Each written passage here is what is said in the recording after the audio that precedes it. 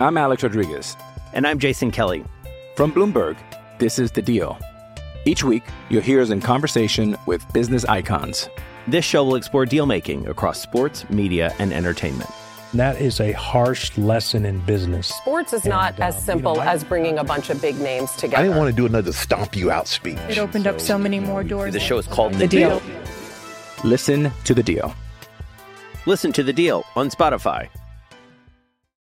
With threats to our nation waiting around every corner, adaptability is more important than ever. When conditions change without notice, quick strategic thinking is crucial. And with obstacles consistently impending, determination is essential in overcoming them. It's this willingness, decisiveness, and resilience that sets Marines apart. With our fighting spirit, we don't just fight battles, we win them. Marines are the constant our nation counts on to fight the unknown. And through adaptable problem solving, we do just that.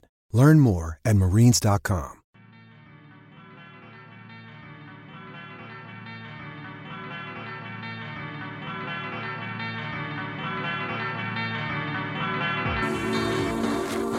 Hey, what's up there, Surf Splendor podcast listeners?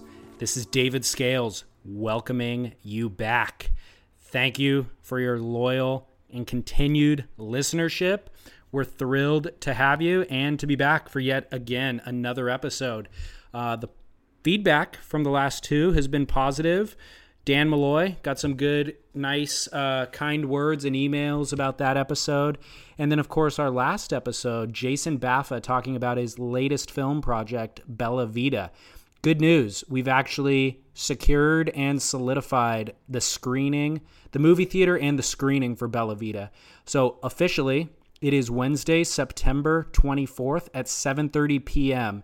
at the AMC Marina Pacifica Theater in Long Beach, California. So if you are anywhere near Long Beach, I'm in Huntington Beach. It's a 5-minute drive for me, or any of the North Orange County, South LA County surrounding areas.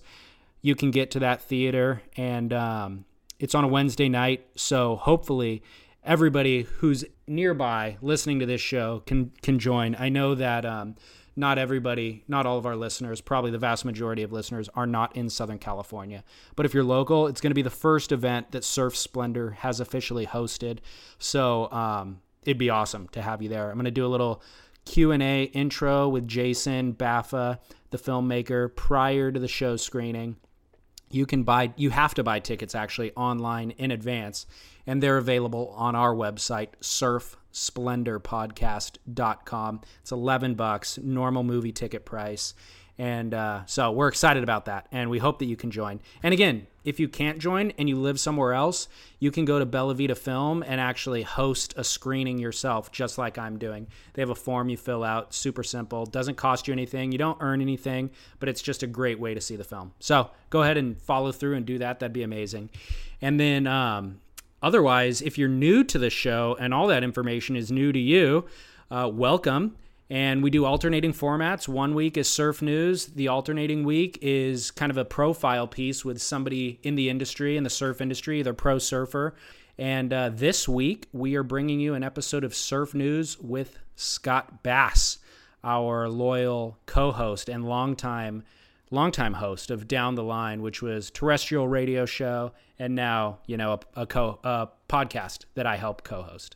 So welcome to the show. You can find all of our information and social media links and all that stuff on surfsplendorpodcast.com, as well as an archive to all past episodes, which I encourage you to go and spend time through the archives and enjoy that stuff. And I think that is it in terms of business for now. I will be back at the end of the show to sign us off. So enjoy today's show.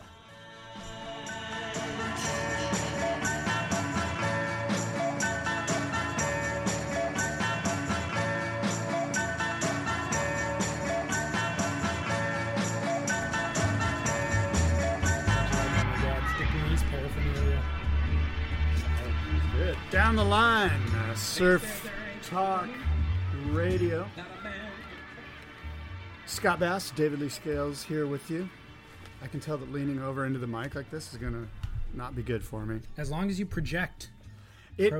I will project. I will do my best to project. in these cramped quarters that is my office. I apologize. It's September 3rd. It is a Wednesday afternoon. It's been about 3 weeks since our last show. And we were on schedule to do every 2 weeks, but Hurricane Marie got in our way. Hurricane Marie will do that. I thought about Instagramming out our text message exchange just so that listeners could know that we weren't just being lazy, but in fact, surfing takes priority, as it always does, right? I was playing the role of the scorned wife, actually. You were an angry man. But, yeah, you know, when something as consequential and, quite frankly, historic as Hurricane Marie comes along, you know, all bets are off, and we're off and running and chasing waves. And I guess that's a good place to start. I don't know. Do you want to recap? You're usually pretty good at that. Yeah, I mean, not a whole lot to recap. I'm Scott Bass. I'm sitting here with my no, I'm just kidding. I'm David Scale. Did I not? I apologize. You said both of our names. Oh, did I? Yeah, but I was just going to claim your name, see if listeners would even notice, actually. I think they would. I've been getting some emails. Have you? Yeah. Who are the emails directed at, or complimenting or insulting? Well, the one that I remember was basically like, hey, you guys have a good rapport, and it's sort of refreshing not to hear Baldy talk about golf all the time. Oh, really? Yeah. So both of us survived that grenade.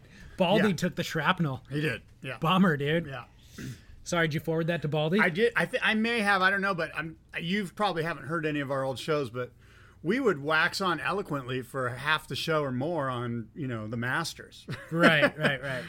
And how it should be the U.S. Open of youth lifestyle or something stupid like that. Yeah, exactly. No, so catching up from last episode, actually, I'm not sure how much there is to catch up on, but I mean, this Hurricane Marie thing, is this the best run of surf we're ever going to see in our lives?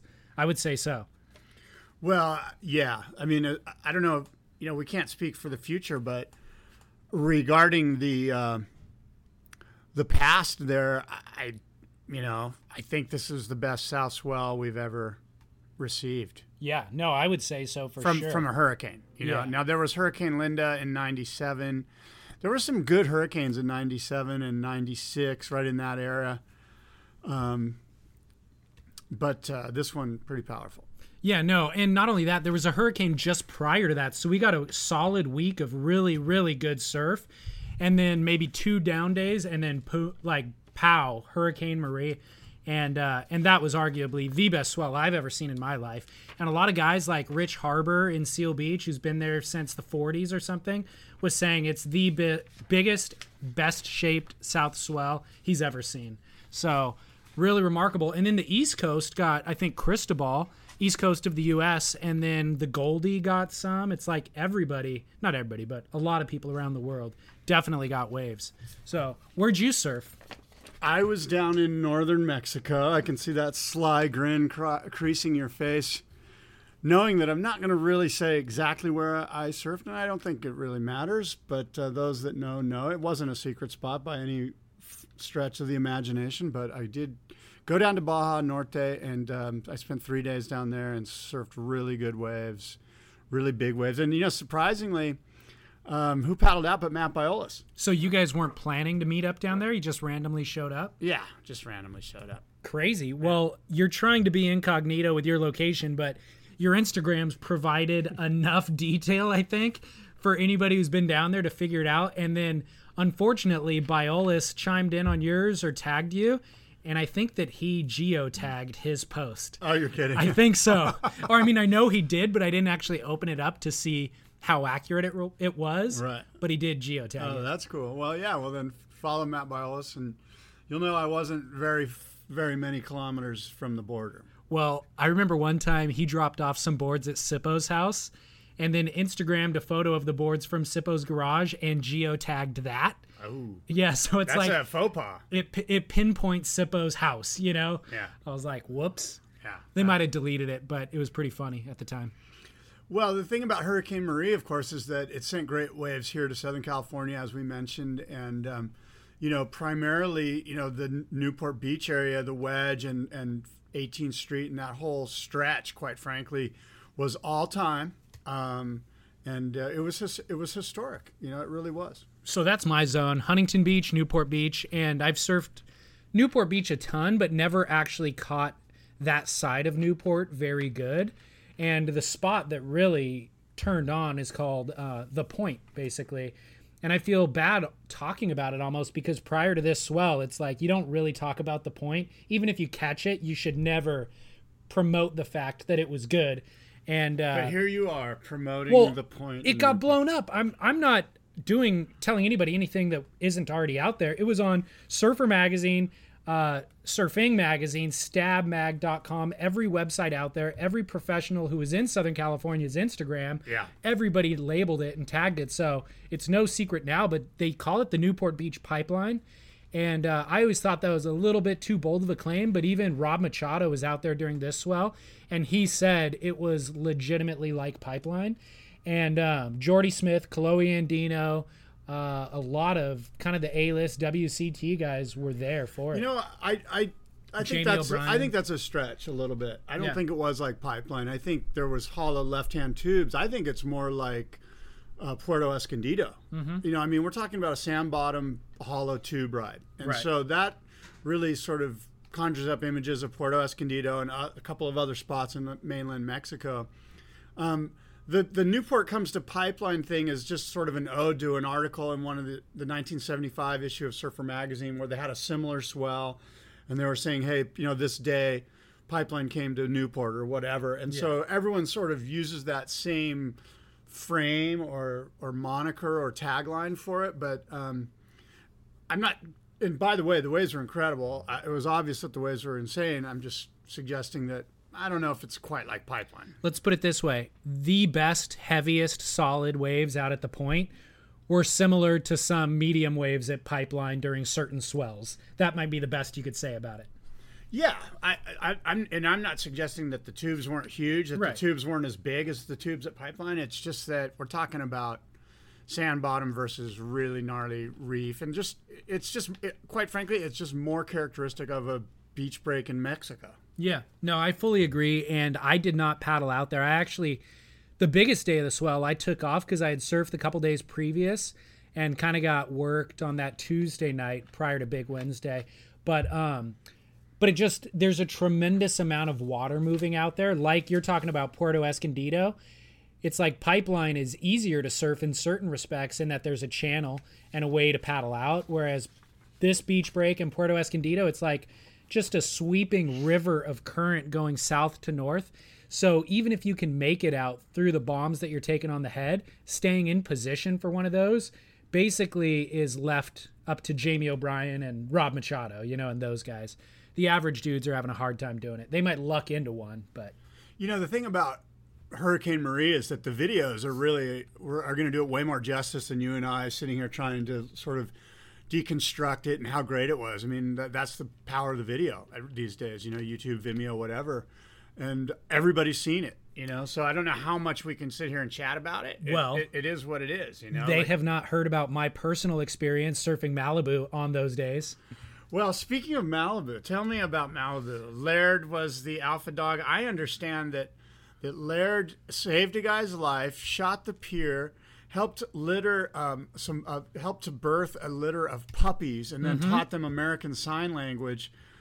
Finishing that up, of course, went back out and shot the pier again. Laird did it all. You know those German shepherds that only speak German? Yes. He taught it to speak German in French. Nice. It was really impressive. That makes sense. And then, picked up litter on the beach on his way in. I mean, he's basically a superhero, you know? But no, he was out there I guess he was out there 2 days, but I was out there the Tuesday night that the swell was filling in.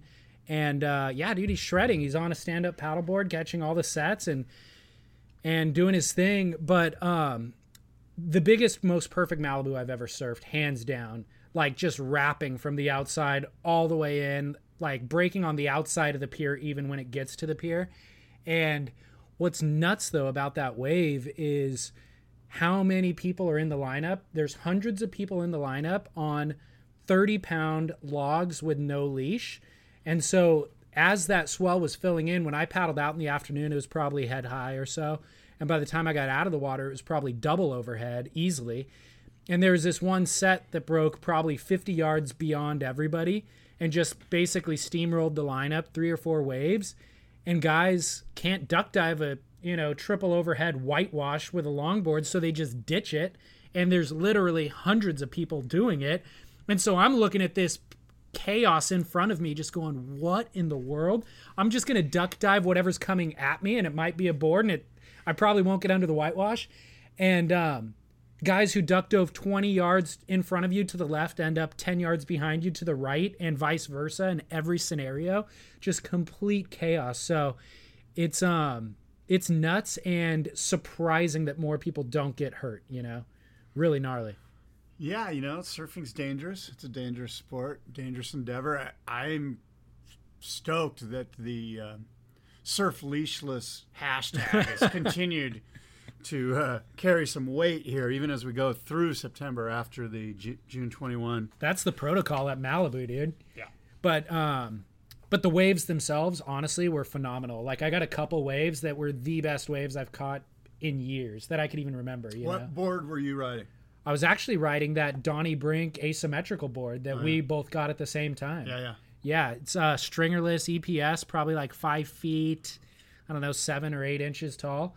I forget, but just paddle super easy, and I didn't feel undergunned at all. I didn't really think it was that huge, and then when I got to the beach and looked back, I'm like, well, it's freaking well overhead. Yeah. But I felt fine on the board, Yeah.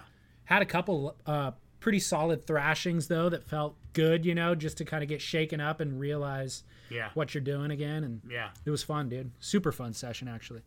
Well, at Malibu, unfortunately, Laird did rescue somebody, but there was a death. Sadly, 54-year-old Silverio Laconce of Los Angeles passed away. I imagine he drowned. The news report that I have here in front of me doesn't say how he died, but that's you get hundreds and hundreds of people in the water on a big swell, and eventually something's going to go wrong with one of us. Well, he actually died the day that I was out there. Oh, that Tuesday. Yeah. And I didn't know that when I was surfing, and I don't know if it actually happened while I was surfing or not, but that steamroller set, I duck dove, 3 or 4 waves and lost my board on the second one. It just got ripped out of my hands. And by the time I made it through the set, I was realizing that I was pretty much out of gas. And if a longboard comes at you at that point and hits you, there's really not a whole lot you could do. I was feeling pretty vulnerable at that moment, And I've surfed enough to kind of feel comfortable in the ocean, but the people around me looked like drowned rats with these giant eyes, kind of freaked out for their life. And a couple of them just head in. Boards were being broken just by duck diving. So yeah, you could see all you need is for one additional thing to go wrong, and you can pretty easily, find yourself in that position. So, but anyways, that's why I didn't surf the next day, actually, is I just kind of got thrashed, and then I woke up and read that news about that guy dying while I was out there, and I was like, you know what? I'm going to take today off, dude. It's going to be a good show, and all the pros are in town, and maybe I should just sit on the sidelines now. Yeah. Oh, well, good for you. Discretion, my friend. Yeah, I surfed the next day, got some good waves throughout the swell, but it's like you don't need to be a hero on the peaking day, No. So, anyways, I'm glad you got waves down there, too, at your undisclosed location. Yeah. I got a few. I was literally surfing by myself on Thursday with 6 to 8 foot waves, 10-foot sets, nobody out but me, all by myself, low tide. Did you go down there by yourself? No, I went with a buddy. I thought about asking if I could hitch a ride along with you guys when we talked a day or two before, but I had a couple things on the agenda I didn't want to cancel. Yeah. So, but that would have been sick. So, I guess the last event on the ASP World Tour that went down was the Tahiti event, right? Holy crap, dude. Yeah. We could devote an entire show just to Tahiti. Well, see, that's interesting. I don't know that we can. I feel like, look, it's all out there. Everybody that cares has seen it or heard about it or watched it. I kind of feel like there's not a whole lot we can talk about other than some opinions about the event. I don't know if dissecting every wave and how their rail was set inside of, it's like the videos doesn't lie, and it was incredible, right? Yeah, but I think there's a lot of kind of detailed unpacking that you can do in this form that you can't do, that they don't really devote the time to with the webcast. But I agree, it's kind of passe at this point. It's a week old, so we don't need to rehash it because everybody's been overstimulated with it. But if we did a show the day after, I think that would warrant a full episode. What about having everyone agrees that the John Florence Kelly Slater semifinal was perhaps, if not the greatest heat in ASP history, one of them. There have been thousands, obviously, tens of thousands, and perhaps millions of heats. Should they have had John and Kelly resurf? Should the ASP have said, you know what, you're tied, it was incredible, let's do it again, let's settle this thing, I don't want to say the correct way, but in a way that may appease everybody? There's no way. I mean, they both got the opportunities. They both surfed to their full potential. I don't know what giving them another 30 minutes is going to show us that we already didn't see. Like, it's going to come down to a razor thin margin. That's what you want. That's what they have the potential to do. They did it. We got it. It's in the can. Let's move forward. You don't need to do take two. I totally agree, because it wasn't something that people were yearning for. You didn't get the sense that you were ripped off or anything like that. You know what I mean? And hey, just to go to the next highest wave makes sense. Right. Now, Gabe Medina. Yep. I have this thing about Gabe Medina. I don't like him. Okay. I don't like Gabe. Not that he's a bad guy, but he's sort of my bad guy. He's the guy with the black hat on. And I think that the sport needs that. I don't know if you read my little missive that I sent you, but I did. I think that we should embrace having a bad guy. And I think Gabe is my bad guy. I'm sure you have your bad guy. But the ASP should embrace him being sort of the bad guy. And the problem, I don't want to force, a square peg into a round hole here. Well, here's the thing. I agree with your statement that it's good to have a bad guy, but you haven't explained why he's the bad guy. Well, for me, he's the bad guy because he's kind of unseating Kelly. Like he's unseating the North American champion. He's a Brazilian from South America. Therefore, when I get out the patriotic flag and start to wave nationalism around, Gabe Medina's the guy that dethroned the American hero. Right. And so that's why he's my bad guy. It's not that he's a bad person. I mean, he's the bad guy in the sense that, there's Jimmy Connors and there's, John McEnroe. Like there's going to be the bad guy. As I sent, in my email to you, every sport has that. Every sport has the bad guy. There's a Richard Sherman. Not everyone likes this. I don't know. Do you follow football at all? Enough to know who Richard Sherman is. Richard Sherman, the Seattle Seahawks, kind of big mouth. So he sort of can be a bad guy. He's polarizing. Every sport has a polarizing figure. Tony Stewart now in NASCAR is that guy. In soccer, it's the Luis Suarez, I think, the guy that bit the other guy in the World Cup. Right. The biter. He's bit a lot of people, apparently. Yeah. So, I mean, every sport has that, and it's good for the sport. And I just think that the ASP should embrace that. I think Gabriel should take that on a little bit, if it's natural. Of course, you can't, it has to be an organic thing. But I don't think I'm alone in waving the nationalistic flag of the USA. And I think that there's other surfers that would say, yeah, I don't really like Gabe Medina. He surfs incredible. There's no doubt that he's an incredible surfer, but he's the guy that's sort of dethroning the North American champion, and therefore, by default, he's our bad guy.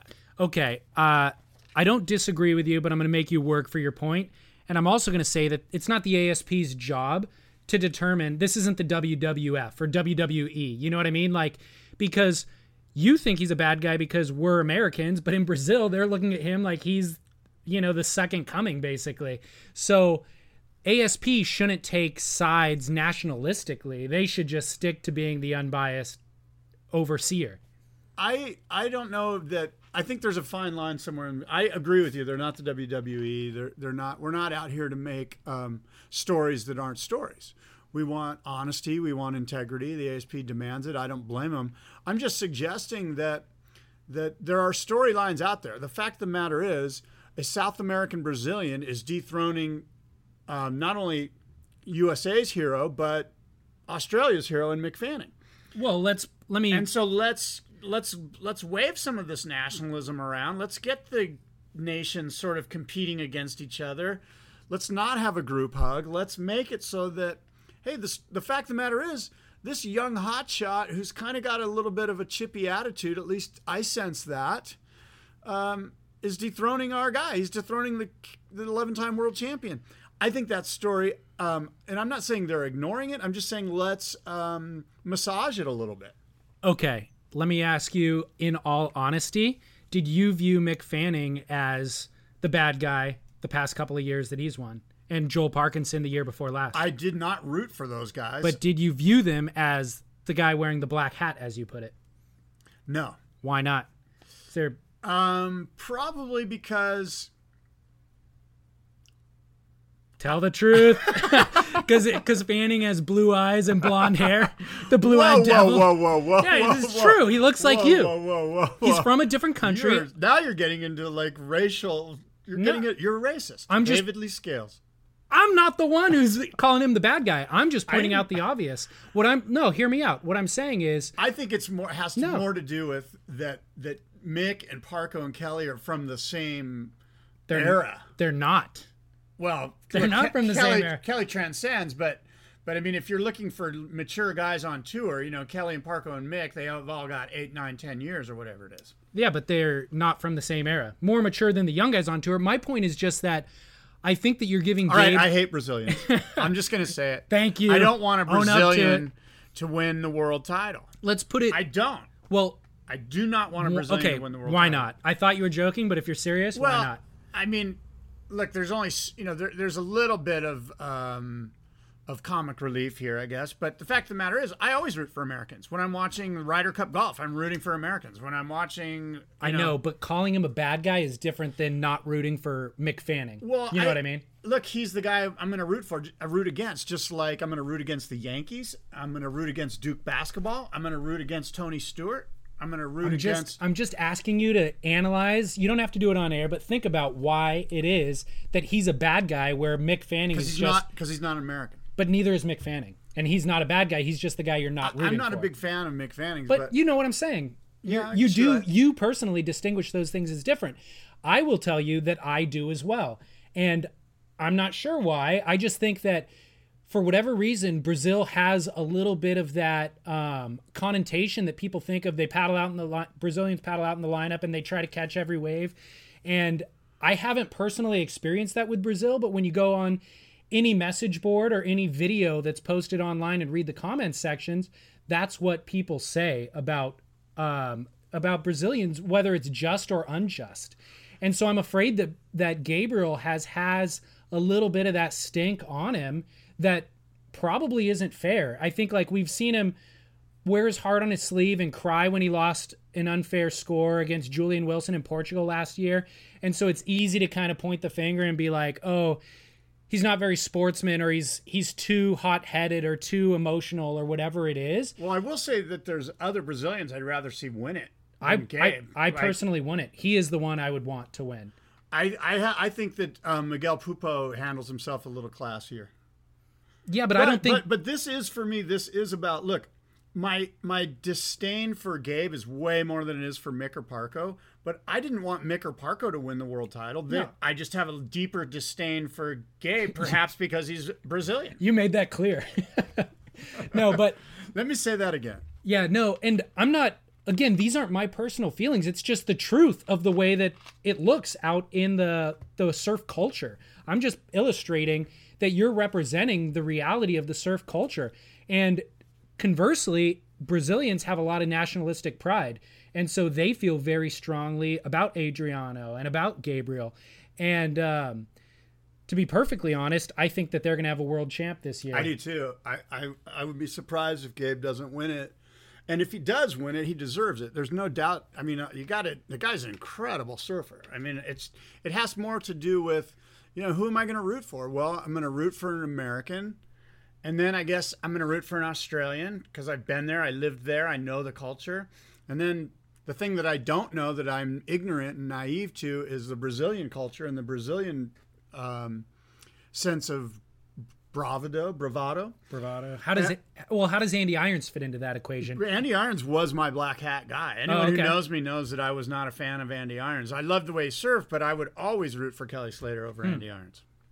Interesting. He was that guy, and that was needed, and it was great for the sport of surfing. I mean, all of us that were there that year, I think it was 2006, maybe, I don't know, 2004 or something, when Andy beat Kelly at Pipe. That on that back door came down to one wave. That was incredible theater. Like a 9-5 or 10. Incredible theater.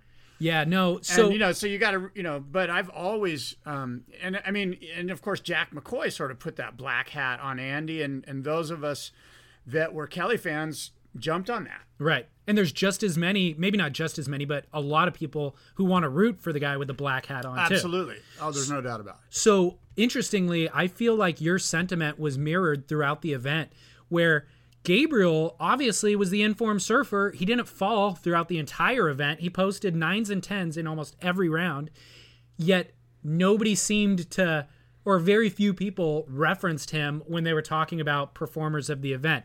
It was all about John. It was about Kelly. They spread a little bit of love on Owen and Bede and Dion Atkinson, Kai Otten, Nathan Hedge, some of the guys who you didn't expect to perform. But Gabriel just slipped through every heat, quietly posting 8s, 9s, and 10s, and then won the event. And actually, after the event, Kelly posted an Instagram and gave a shout out to Owen and John saying they look like the performers of the event. And he got tons of backlash from Brazilian followers who commented on there and like, how dare you?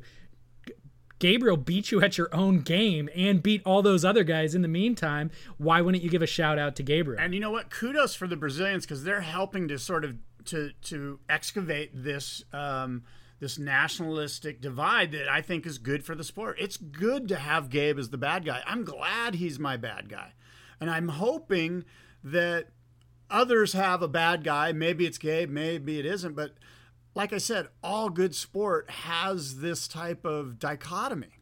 No, I agree with you. You're right in that sense. I don't think Gabe has done anything to really deserve that moniker yet. Well, he comes off, and I don't know if this is necessarily his fault. It could just be that he doesn't, there's a communication barrier, there's a language issue. But he does come off a little bit, I don't know, maybe too casual or aloof, perhaps. Well, in the past, when he wore his heart on his sleeve, people criticized him. I didn't. People did. Well, people did. I can't speak for them. No, but I think his approach is right. Keep your head down, keep your responses short, and just let your surfing do the talking. You can't go wrong letting your surfing do the talking. You know what I mean? What does he have to do to lose the world title? I mean, we've got 3 events left: Hurley, France, Portugal, and Pipe. 4 events left. He really has to do bad. I was looking today, actually. I think he's got 3 or 4 wins, 3 wins. His line looks solid. I think he's throwing away a 9th and a 5th. And he's won at lowers in a 6-star or a prime previously. He could very well win lowers. Actually, he beat Glenn Hall there, I think, a year or 2 ago, too, in the CT. But anyways, he's done really well at lowers. He's won, I think, in France in the past, right? I don't know, but I know he did well at Pipe last year. He did well at Pipe. So, I think we need, those of us that want to see the bad guy do bad, I think we need to see some sort of external pressures come on him. Like, he needs to start to, if he can start to think about, hey, I'm this close to being a world champion, maybe we'll get a little Parkoism happening and he'll just falter. Well, I've got a couple thoughts. I think that it's very different. Winning a world title versus maintaining a world title are 2 entirely different things. We've heard Mick talk about that. You just referenced Parko, which is an apt reference. And then Kelly Slater's talked about it at length, how much different it's been over the years for him to maintain that pole position. And so I think Gabriel, based on talent and drive alone at this point, he can win the world title this year. Moving beyond this, and once he has some complications with life and girls get involved in his world, that will be different, and we'll have to see how he manages those things. Now, what I'm more interested in is what this real competitor does to Kelly Slater and his drive. We haven't seen him be challenged like this since Andy Irons, and you could argue that Mick has challenged him, but not really with the same consistency and back-to-back sparring that Gabriel's offering him. Owen did it for a few events there 2 or 3 years ago. But I think this could be a contender. We thought it was going to be John next. But this could be a contender for Kelly, where Kelly goes, you know what? I was looking at retirement, and now I got this kid who is beating me at Chopu during perfect surf where I, by all means, should be winning, and he's taking it to me, I'm not going to go out in a loser's position. I don't know. First of all, Kelly was just one foam ball rail dig away from perhaps winning the event, right? That one wave where he fell. Horseshoes and hand grenades, dude. Yeah, no, I'm just saying that it wasn't like he got completely obliterated by Gabriel as far as the score. Definitely not, but just like he beat John in the heat prior, Gabe beat him in that next heat. And that's all that matters, you know? Yeah, look, I'm not going to make excuses for Kelly, but certainly there must have been a little bit of anticlimactic. He even said, I got to go get myself fired up for this next final. He felt like he surfed the final. It felt like the final. John versus Kelly felt like the final. So, I hope it fires him up. Everyone wants him to stay on tour. He's 42. I would love for him to win the world title and just call it. Be done with it. Yeah. Really? Yeah, I think that would be a good way to go out. I'm really, we'll have to check in 12 months from now or something, but I'm really hoping, I'm always hoping Kelly wins, but that aside, I would love it if Gabriel actually took this thing and that just fired Kelly up. What is it against the United States of America? What is your problem with I'm looking at the bigger USA. picture. I'm looking at the bigger picture, and I want Kelly's in it for the next 10 years. Big picture stuff. Well, you want Kelly out next year. You just said it. I'm just saying USA. Why wouldn't you want Kelly Slater to win this year? You want Kelly. What do you got against the Stars and Stripes? You said you want Kelly to win and walk away. I'm saying I want him for 10 more years. America. Good God. I'm staring at a potential communist. Yeah, right, dude. So, all in all, the best event I've ever watched in my life. I had more excitement and anxiety and adrenaline for that couple of days, the last couple of days and the first day of the event, than I've had for an event ever. And it was just like so rad to be a part of. It was incredible. The whole family was in the family room with the event on the big screen, just totally tuned in. And that says a lot for the ASP and for Paul Speaker's vision because, my wife is into it, and she doesn't surf. My daughter's into it, and we're excited watching it just like we would be watching U.S. Open tennis or U.S. Open golf at the best venue possible. What do you call it? The Tahitian Open of, yeah, I guess that's what it is, right? Is that what they called it? Something like that? Yeah, maybe. All right. Well, great event. Well, let's just finish up with this. If you feel like Gabe Medina is the guy that's now wearing the black hat, so to speak, email David or myself and let us know how you feel about that. Do you like the fact that I'm sort of throwing that black hat on Gabriel? Do you root against Gabriel or do you root for Gabriel? What kind of a hat would he be wearing? A black Stetson. Oh, really? It's like a cowboy from Brazilian cowboy. Yeah, Gaucho. Yeah, he's the dark.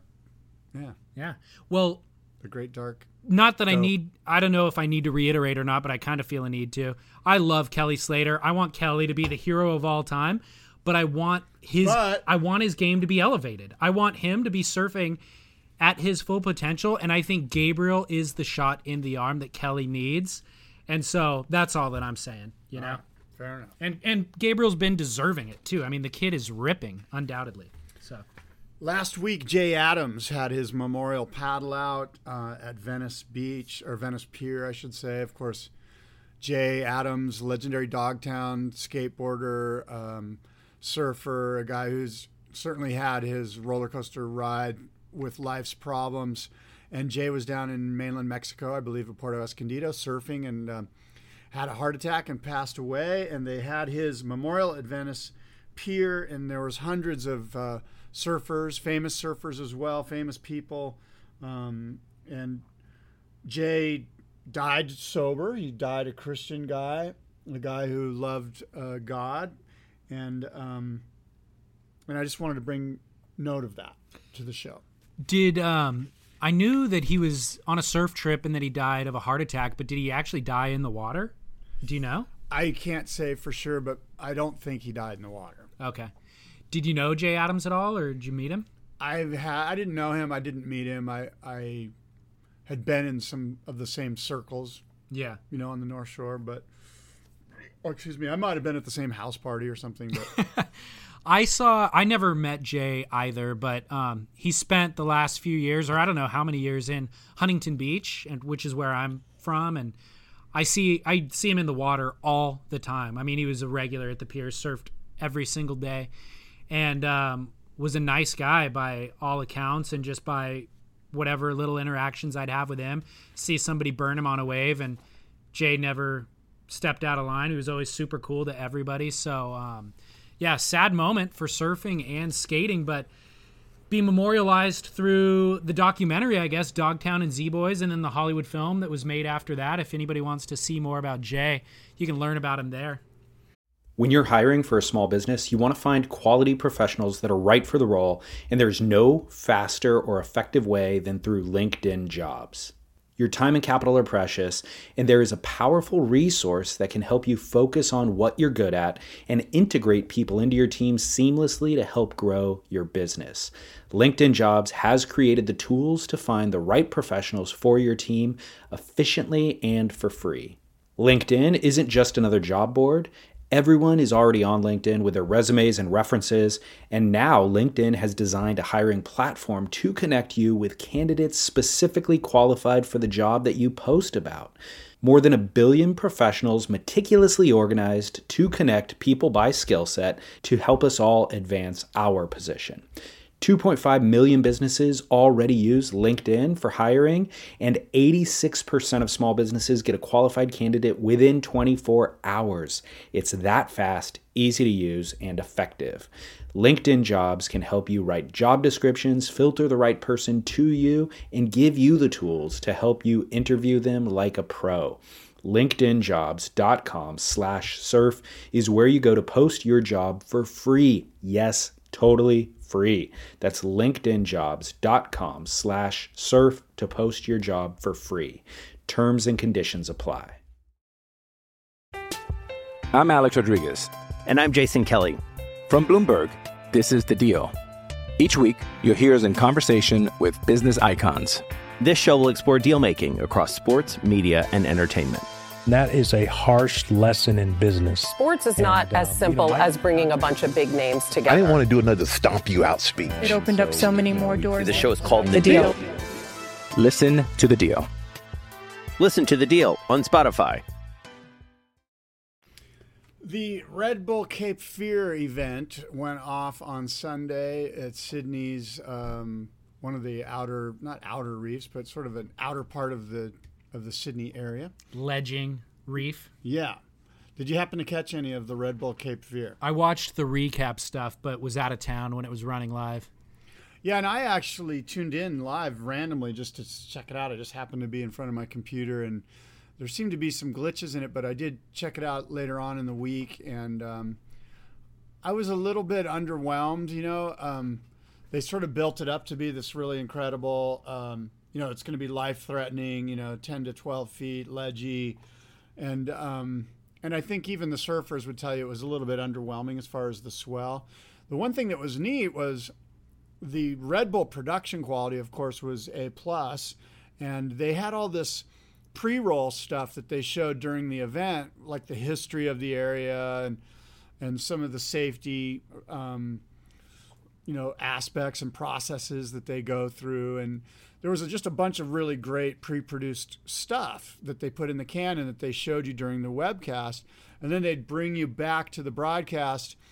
And it was just a slow day of surfing. Right. When the waves came, it was great, but it was something that needed to be boiled down into a post-production session. And just, if we could just see like an hour show, I think it would have been a great hour-long TV show.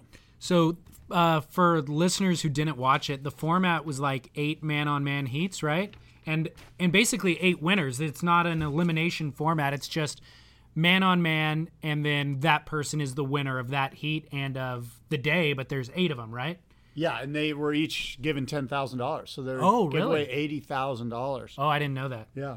Yeah, and what I do like about Red Bull with doing stuff like this, the concept is always cool and innovative, and it didn't pan out. And I know when they did the one at Jaws, that didn't really pan out either. I don't think they ever even ran that event.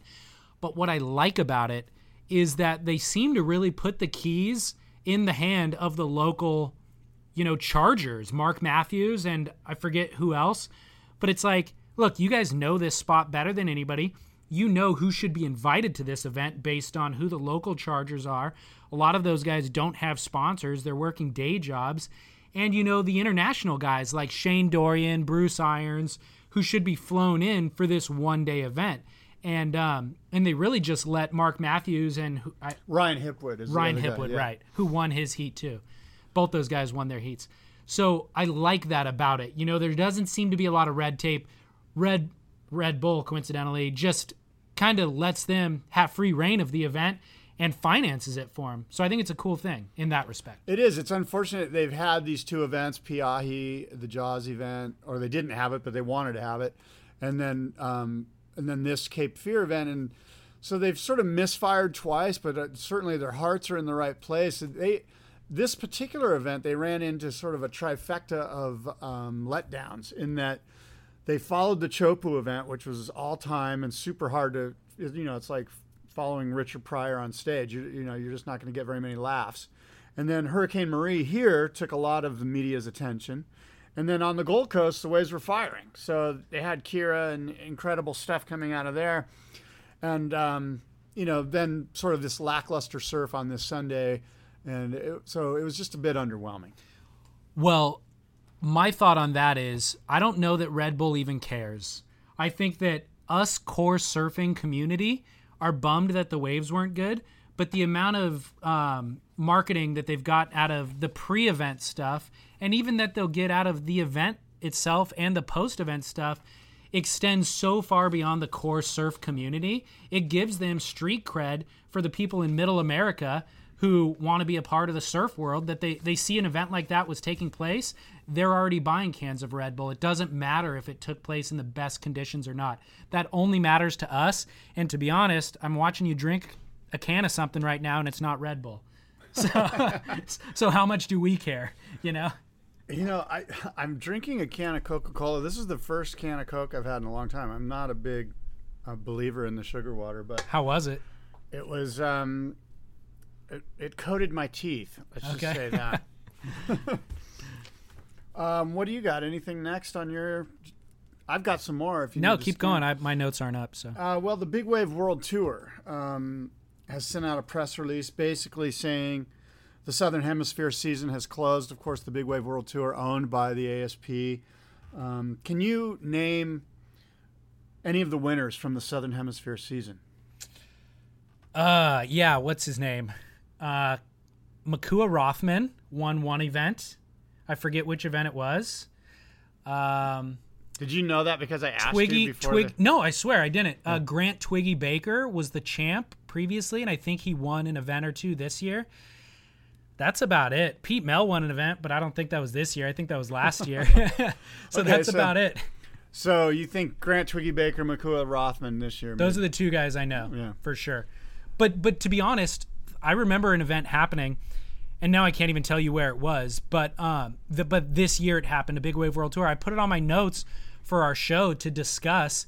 We did a show, never got around to discussing it. Did another show, never got around to going back to it. And it was kind of like, well, nobody noticed, nobody seemed to care, and you didn't bring it to my attention. I think it took place kind of like the Cape Fear event, but without all the pre-hype, where it's like a 4 or 6 hour window on one day, as opposed to the CT events that are stretched out over 4 or 5 days. So there's a lot of commentary throughout. The Big Wave World Tour events run on one day. I think it's 8 heats, so it's kind of, it comes and goes, and then it's gone. Yeah, well, to answer my question to you, Makua Rothman, there was only one event in the Southern Hemisphere season. Makua Rothman won it. Okay. But I was trying to obviously highlight the point that it's not really on our radars. And if it's not on your radar, especially because you're really into competitions, I am too, but you really seem to be dialed into it. It sort of speaks to, is the Big Wave World Tour succeeding? Is it successful? Is it doing what it's supposed to do? And I think what needs to happen, and I know it's a bit of a stretch, but in a perfect world, I think it would be great if we brought some of the WCT surfers into the Big Wave World Tour and sort of combined the two. First of all, I think the line is blurring between a big wave specialist and the World Tour guys. I think it's obvious that guys like Owen Wright, Kai Ott, and Kelly Slater, CJ Hobgood, these guys will charge anything. Right. And so to say that there's big wave specialists and then there's this other thing over here called the WCT, I don't buy it. And I think what needs to happen is they need to take the top 10 from the WCT and somehow fit them into a Big Wave World Tour event. And because that's what's going to be the best thing for the Big Wave World Tour. You and I are probably going to tune in more diligently if we know Kelly Slater's surfing in a heat, with Gabe Medina at 20-foot jaws. Guess what? I'm going to watch that. I'm going to make sure that's pretty much must-watch TV. Imagine Felipe Toledo. That's the biggest question mark right there. It's like, if he's going to paddle out at jaws or even get towed in, I'm totally watching that. And, back in the day, the Billabong Pro, I think it was 86, they moved it from Sunset Beach to Waimea Bay, and there was guys that didn't paddle out. Right. Guys on tour. I think Gary Green was one of them. There was a couple of others that just said, no way, man, I'm not doing this. Way to shame Gary Green right now. He's at home listening, bummed out. Well, if it wasn't Gary, I apologize. I'm pretty sure it was Gary and some other guys too, but I'm just kind of riffing here. No, I know. My point is that that's pretty dramatic. And that's how you can really tell if these guys are world champion caliber surfers. And oh, by the way, it's going to be the best thing possible for the Big Wave World Tour guys like Sean Dollar. You want to see Sean Dollar's stock go up? Watch him take out Kelly Slater and Gabe Medina at Piahi. That's going to be the best thing that ever happened for Sean Dollar's career and for the Big Wave World Tours. For them to be in sort of a shot in the arm in the public's eye, that's sort of what's needed. Well, let me ask you this. Aside from having some of the CT guys compete in those events, do you have any interest in those events, period? I really don't. Okay. I might have an interest in the Piahi event. The thing about those big wave events is there's so much downtime between heats.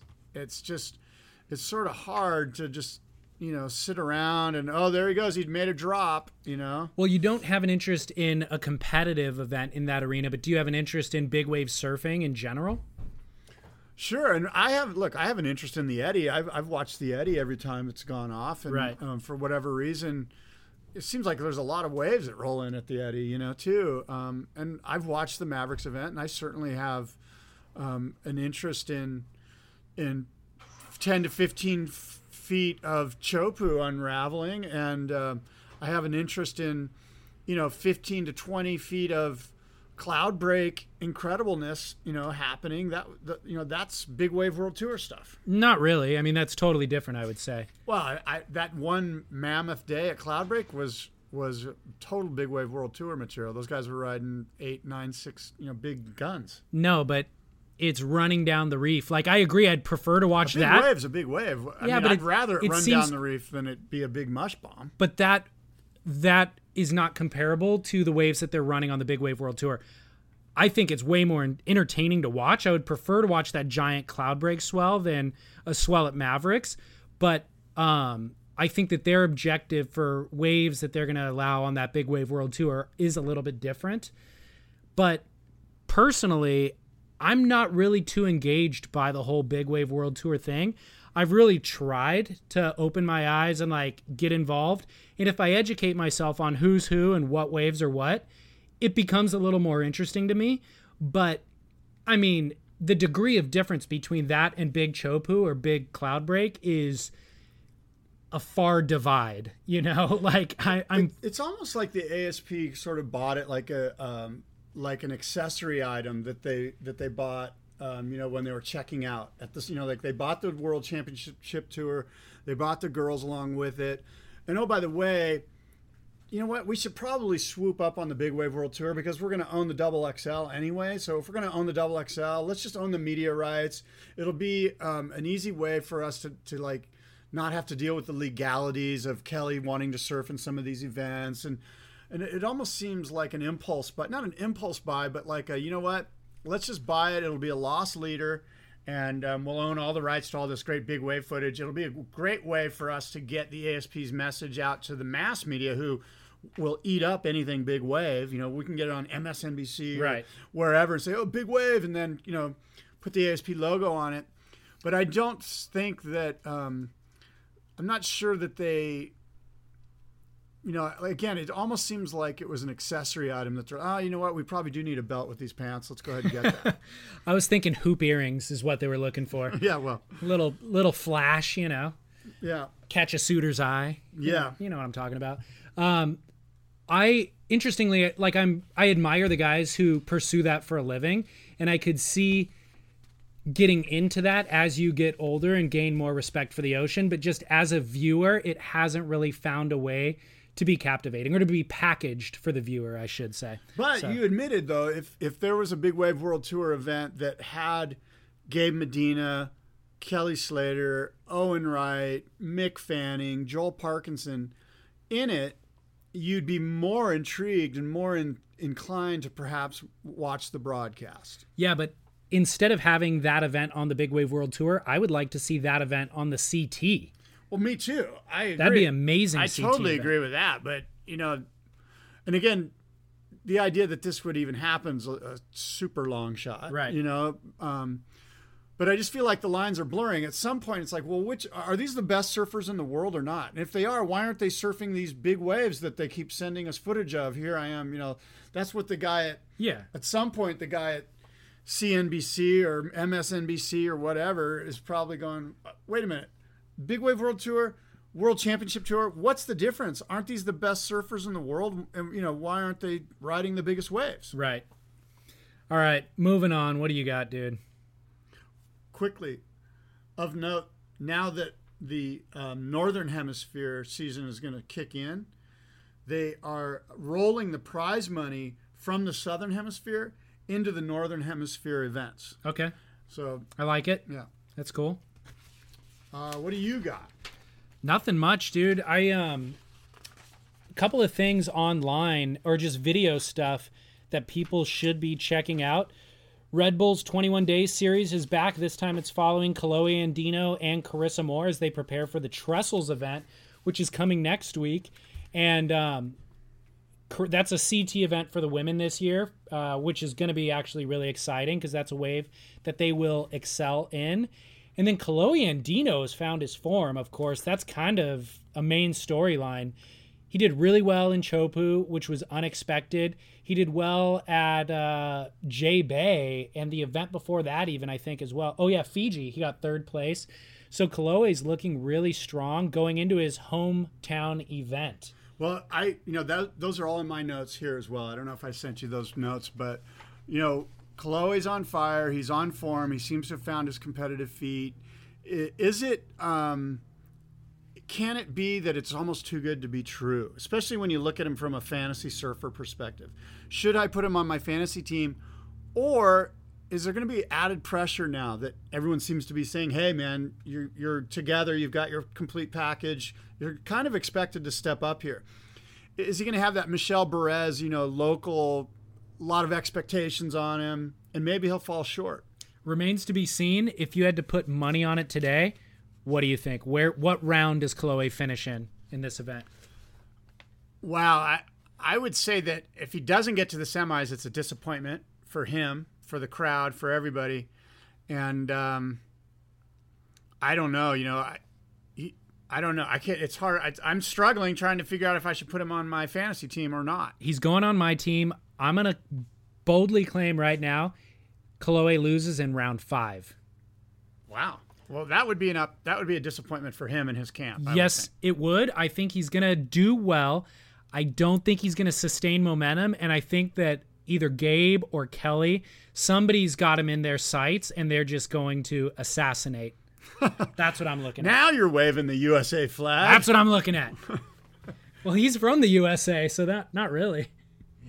Oh, Chloe's from the USA. I had Gabe on my brain. Oh yeah, of course you do. Yeah, well, because I was thinking Gabe's he's going to be unstoppable. That guy. No, I know, but I will say I love Chloe. I love the way that he surfs. I think he's perfectly suited for lowers. He does a big blowtail on the first turn on the right every time, power wraps, and then does a huge air on the end section. I don't know how much better you can surf the wave. And he's done it for 10 years, you know? And now he's heftier. He's got a little bit more power. So, but the other thing is, once you see that 5 or 10 times in the early rounds, how is it going to score in round 5? And that's really where Slater does his magic, is that he has this great ability to sort of temper himself up until and keep getting a little bit better each and every round until it's time to just do a crazy 360 aerial or carving 360 or whatever the case may be, something that you hadn't seen all event long. And here's Kelly sort of just ramping it up a little bit by bit. And so, yeah, I would hope that Kolohe doesn't sort of overextend himself early in the event and then just seem kind of, I don't want to say boring, but just, is that all you got, Kolohe? Right. And I think Gabriel falls into that camp too. I mean, I've seen him do a million giant air reverses on the left at lowers. So if he's kind of occasionally goes to his backhand, that'll serve him well. But I think really what we're identifying is that variety is going to be the name of the game out there. Whichever surfer can throw just that little bit of spice and variety into their repertoire will be the ones to post surprising scores, you know? So that's what I'm looking for. Well, the Hurley Pro starts the 9th of September, which is 6 days from today. And certainly you're going to want to get your fantasy surfer teams tuned up for that, because a lot different than probably what you had on your Chopu team. Did you see on Surfline their World Champ Roundtable? I have not watched that yet. Okay. This is the second installment. The first one was a year ago, and it was Kelly Slater, CJ Hobgood, Parko, and Fanning sitting around a table talking, just chatting, and kind of a long-form discussion, much like our podcast. In fact, I think maybe they stole the idea from our podcast, probably. They're like, these guys, they're so interesting. We should do the same thing.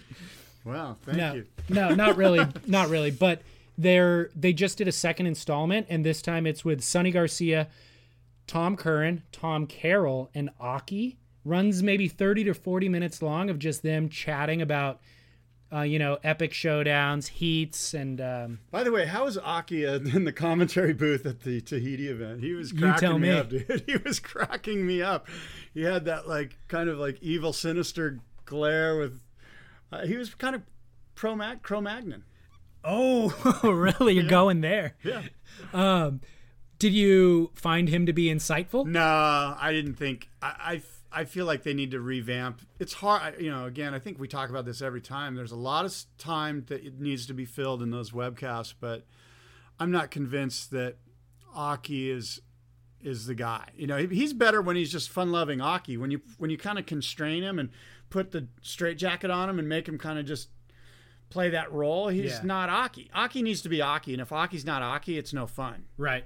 My favorite quip of his in the broadcast booth was, it was one of the lay days, or they put the contest on hold. It was good in the morning, and then when they were putting it on hold, Strider goes, "Yeah, well, maybe it'll get better this afternoon." And then Aki goes, "Well, we'll never know, will we, Strider?" And nobody commented on it, but it was just like, we'll actually know in about 3 hours. Sit tight, Aki. Yeah, that thing needs to be, from a production standpoint, I think it needs to be looked at. I don't know what the answer is. It's a quagmire. It's a tough spot to be in. How do you fill the time? Obviously, they're like, okay, look, Joe and Martin Potter, they got to speak for 35 minutes. Let's give them a break. So let's cut to the studio guys and have them sort of give their insight. I think the guy they need is Barton Lynch. I think Barton Lynch is way more professional. And even Sean Doherty, I just think that there's better guys that can give insight. And I'm not sure you need 3 guys in that booth, that sort of, I don't know what they call it, the insight booth, the one that has Ronnie, Strider, and Aki. Ronnie's killing it. He's incredible. Yeah, Ronnie. We've always said that. He is the guy. He needs to be, in every single broadcast. He's the pro. Pete Mel's good in the channel doing the heat interviews. He's very good.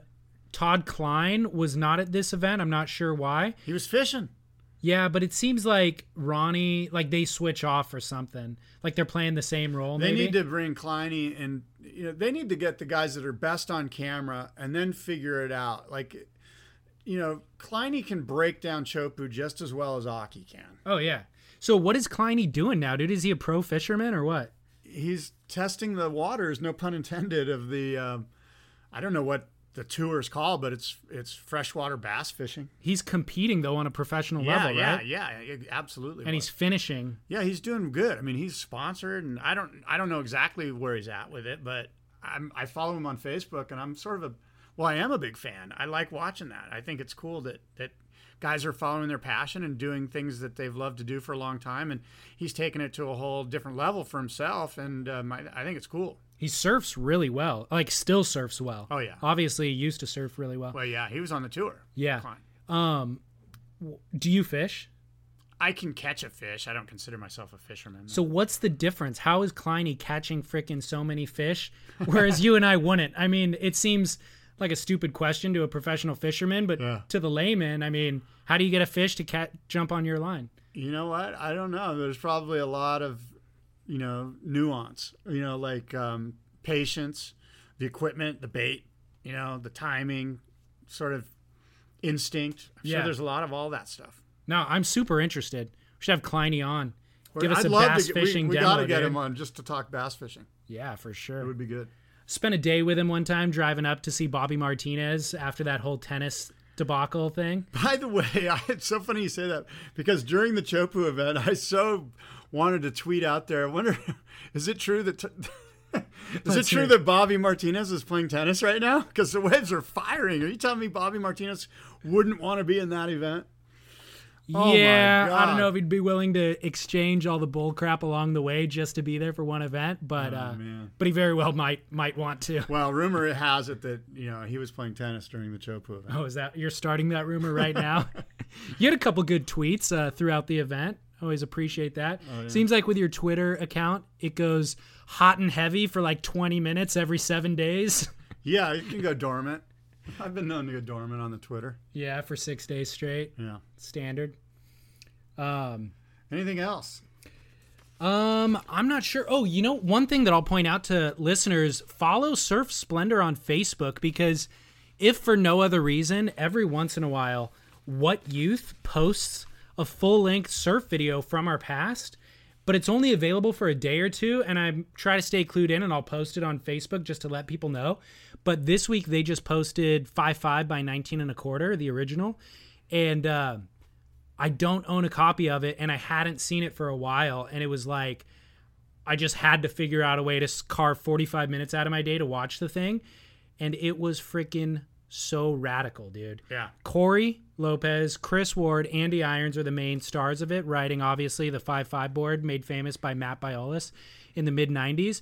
But it's like that footage, if used today, would make the cut. They're A-quality clips today.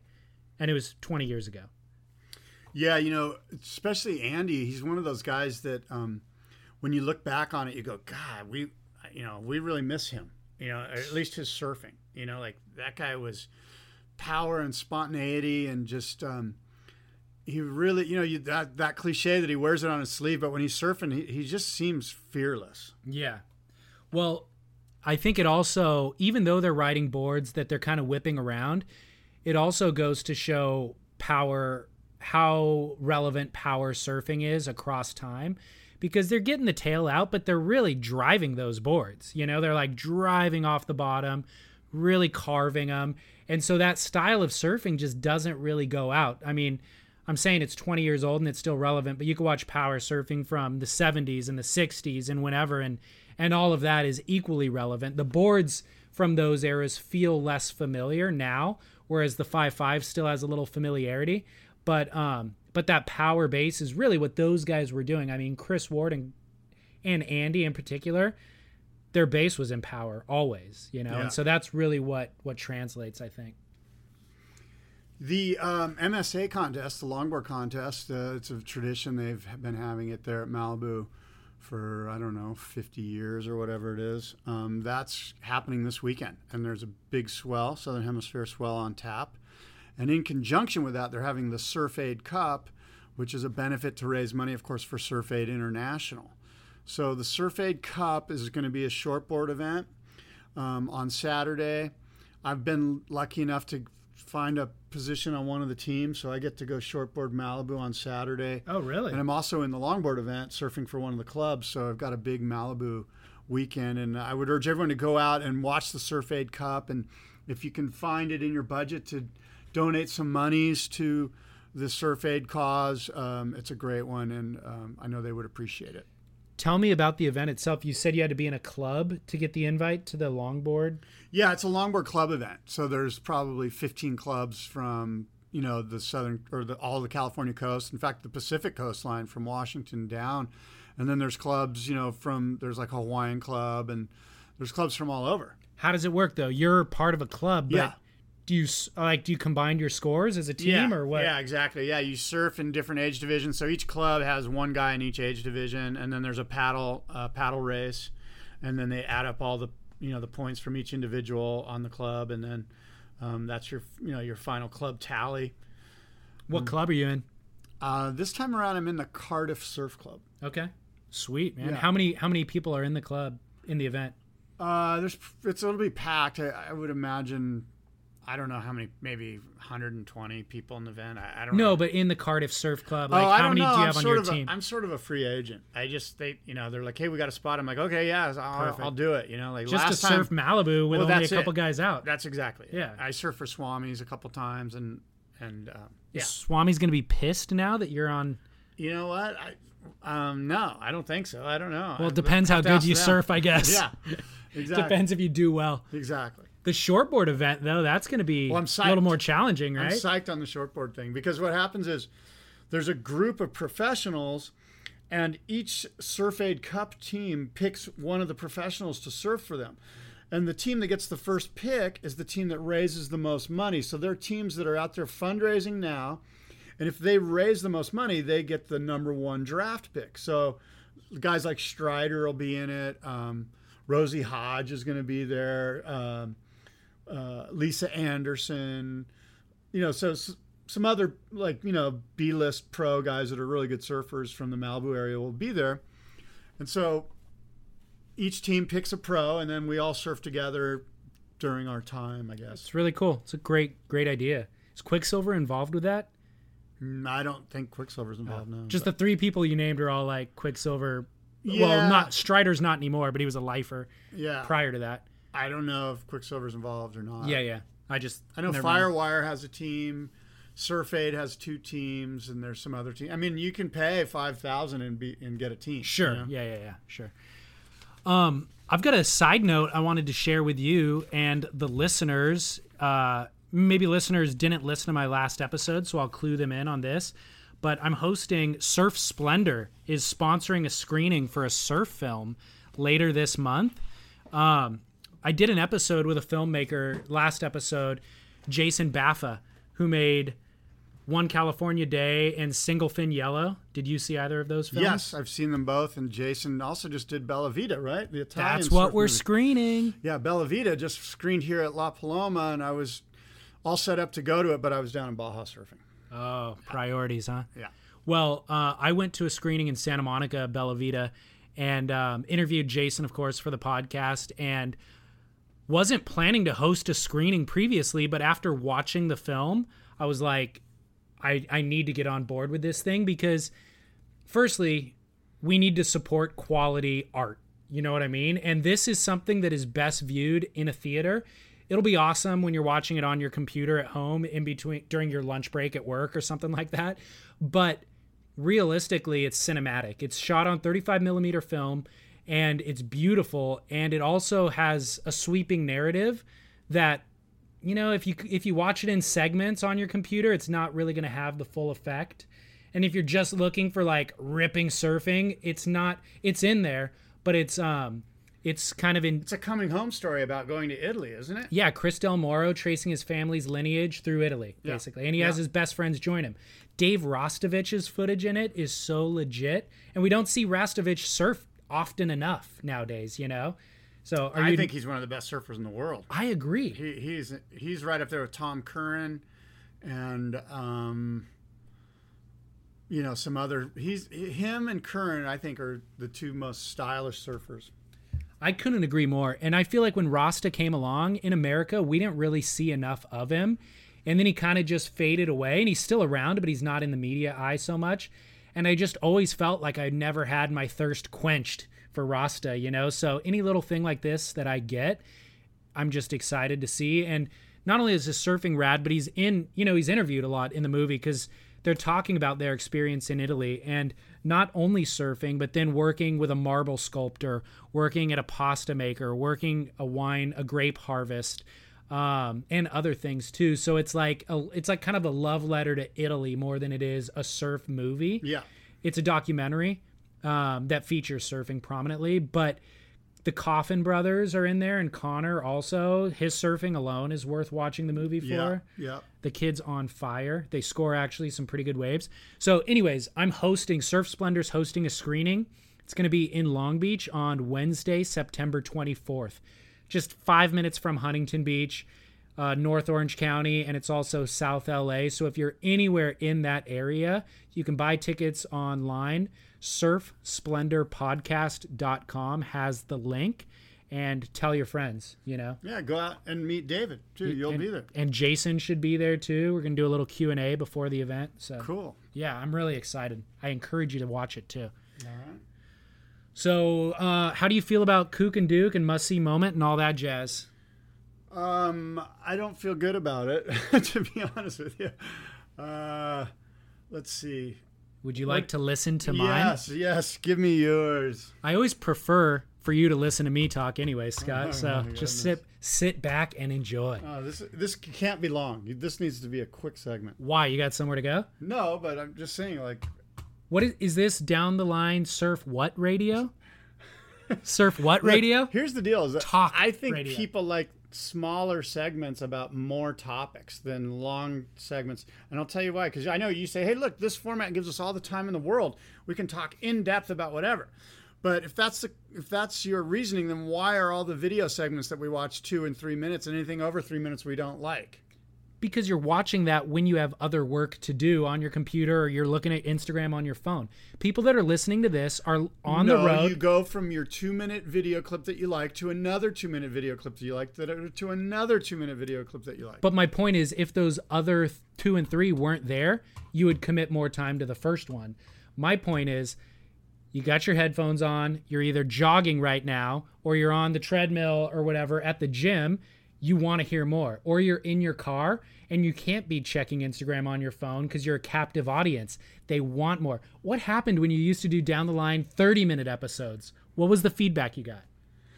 Look, they want more, but it reminds that what's that show on ESPN that I really like? Pardon the Interruption, where they just throw out a lot of different topics and they briefly, fine tune the most important part of that topic.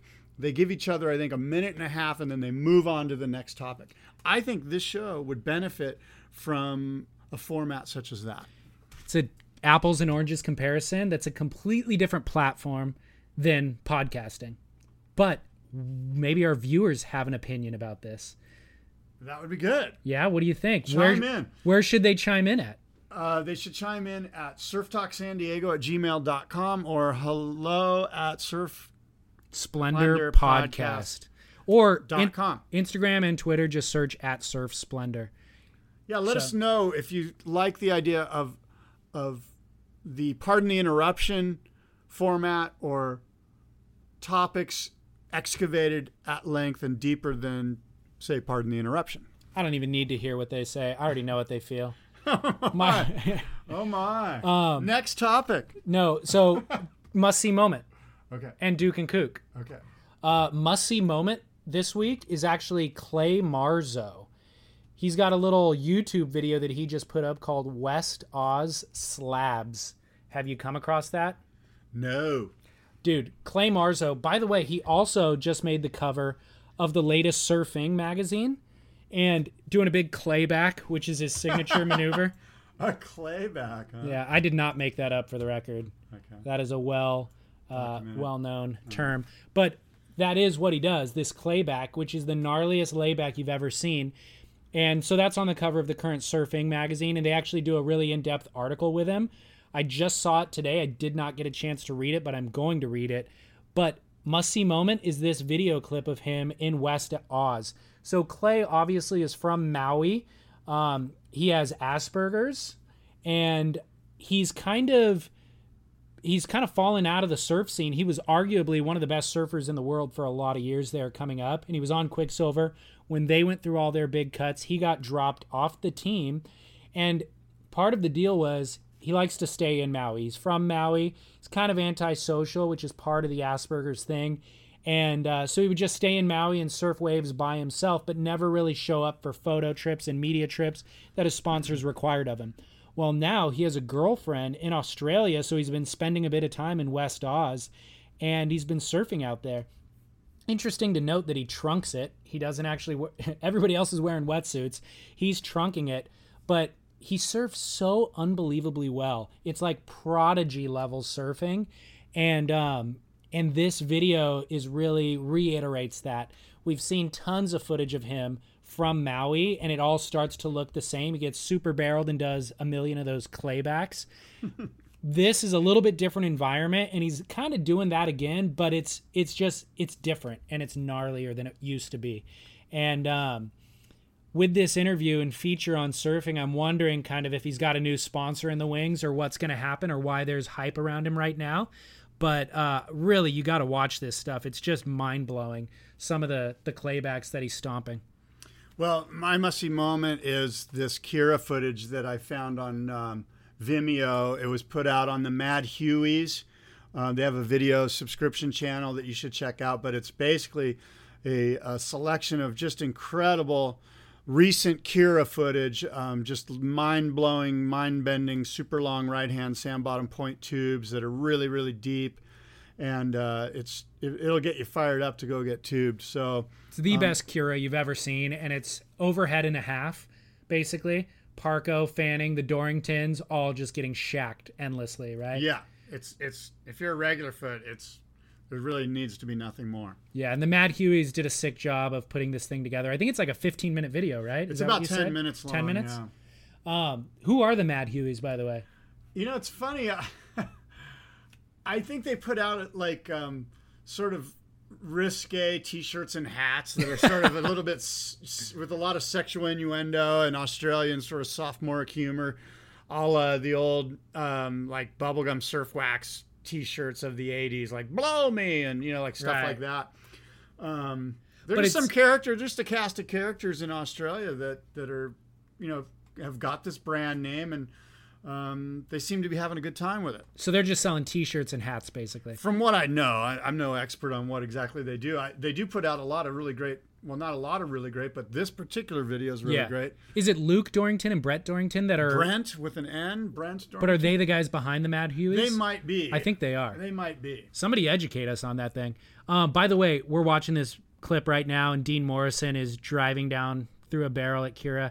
I saw Dean Morrison out at Lowers maybe about a month ago, and I've forgotten about Dean. The guy was ripping. He was out there with he showed up with Albie Layer, and but Dean, I mean, stood out. I was shocked how well that guy surfs. Yeah. Have you seen him around at all when he's in Southern California? Yeah, he paddled out at Swami's one time this winter and surfed with him a little bit, and I know he's a world-class talent. It's remarkable. I mean, you see guys come out, like B-list pros come out sometimes, and you're blown away how good they are. And then you see another guy come out and you go, well, if Kelly Slater is 10 times better than the B-list guy, I can't even imagine what Kelly'd be doing out here, Yeah. But Dean was on that level of those A-list guys where I was like, holy crap, where did he go, man? Yeah. I'd love to see more of him. All right, what about Duke and Kook? Gosh. I got one. Go ahead. Okay. My Duke of the week is Brad Gerlach. Duke Hanamoku, Brad Gerlach. Brad Gerlach. All right. I take back everything bad I've ever said about Brad and his Instagram. What do you have against his and his this is all new to me. I've said it. You've said bad stuff about Brad? Well, dude, it's just his obsession with haute fashion, and like looking hip is a little bit offensive to my delicate sensibility. Okay. But the reason why Brad is my Duke is he was out at Malibu that night that I was out, and he took off super deep. I didn't know who it was. It's just a silhouette of some guy. And I was just I was mesmerized. I'm like, whoa, this guy just bottom turn, top turn, bottom turn, top turn. But the amount of kind of flow and style and arm placement, I was like, dude, that guy is ripping. I just thought it was some no-name guy at first, just thinking that guy is ripping harder than most pros rip. And then figured out by kind of the third move, I'm like, oh, that's Gerlach. And he's wearing like a long john weddy, like a, tank top with the long legs. So he's styled out with his wetsuit and just going to town on overhead waves. And I was like, well, that deserves a shout out. Well, good. And that does not surprise me at all. Brad's been a world-class surfer for 30 years. And yeah. Well, good, great style. Yesterday, he Instagrammed a link to epictv.com. They did a little feature with him. It's called Air Odyssey. Yeah, I've seen a little bit of that on Facebook. So basically, the concept is they did a 5-minute video with him, all shot in Bali, and it's just, I guess he's writing a book. He does surf coaching. He was Connor Coffin's coach for a couple years, and he's writing a book about surf coaching, and had written a chapter about doing airs, and was able to articulate the technicality of how to do the maneuver, but can't put it into practice, basically. So he said, you know what, before this book goes out, I'm going to figure out how to practice what I preach. And so this little 5-bit piece on epictv.com follows Brad Gerlach trying to do an air. And there's a lot of video footage, a lot of him failing and of surfing, and then a lot of him discussing it and kind of analyzing each wave. And I thought it was really, really good. I kind of commend Brad for putting it out there and just being like, dude, I'm a kook when it comes to airs, but I'm going to try to do it, and I'm going to document the process and allow you to see that, And not to give away the ending, but he stomps a couple, none of them that are legit, but he gets in the air and he stomps a couple, and a couple more than I stomp, that's for sure. And he's still trying, It's like the guy's in his 40s trying to keep up. Yeah. So I thought that was really rad. That's my Duke. Right on. I've got a kook. Go for it. On that same session, you mentioned Laird Hamilton was out there. I saw probably 20 posts on Facebook about Laird Hamilton shooting the pier. Did you see the same? Dude, I'm telling you, he not only shot the pier, he helped give birth to a litter of puppies and then taught them American Sign Language. It was all on the inertia. It was. And the inertia went overboard with this swell. It's like, dude, clickbait. Dude, I had my parents, people that don't even surf, contacting me like, hey, did you see Laird Hamilton shoot the pier in Malibu? Did you tell him about the puppies that he birthed? I did. But it's kind of like Laird's not my kook at all. My kook is all the people that think that shooting the pier is that great of a feat.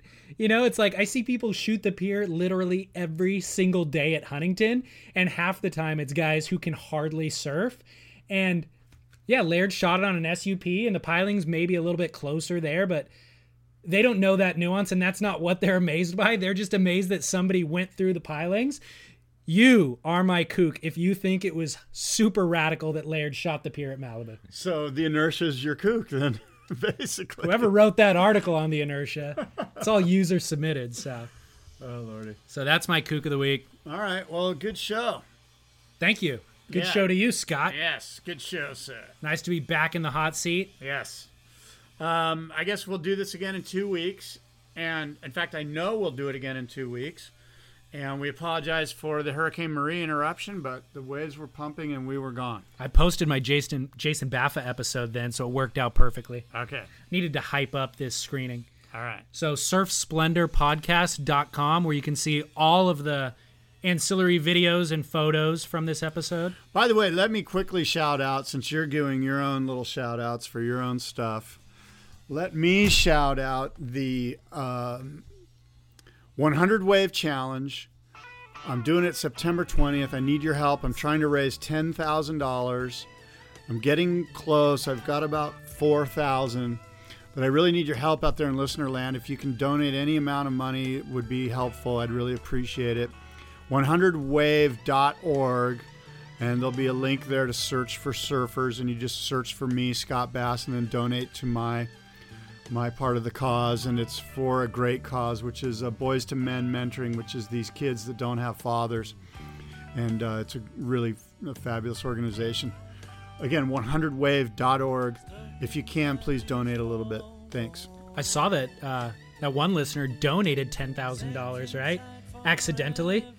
I don't know. Because it's like whatever the dollar amount is times 100, because it's 100 waves. Oh. So I think they put in an amount and it multiplied it by 100. Oh. Do you remember? You got that email. Yeah, you might have forgotten. It was an accident, but it was funny. Well, I appreciate the donation, and let's keep them rolling in here. We're about 2.5 weeks away. Yeah, solid. All right, Scott Bass. Yeah, okay, until next time then, adios and aloha.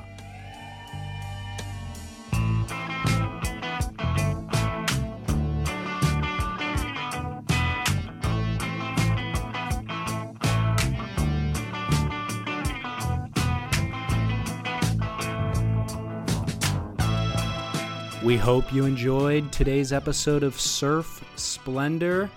Make sure to follow us on social media at Surf Splendor. And if you're listening in iTunes or Stitcher, please make sure to rate and review the show.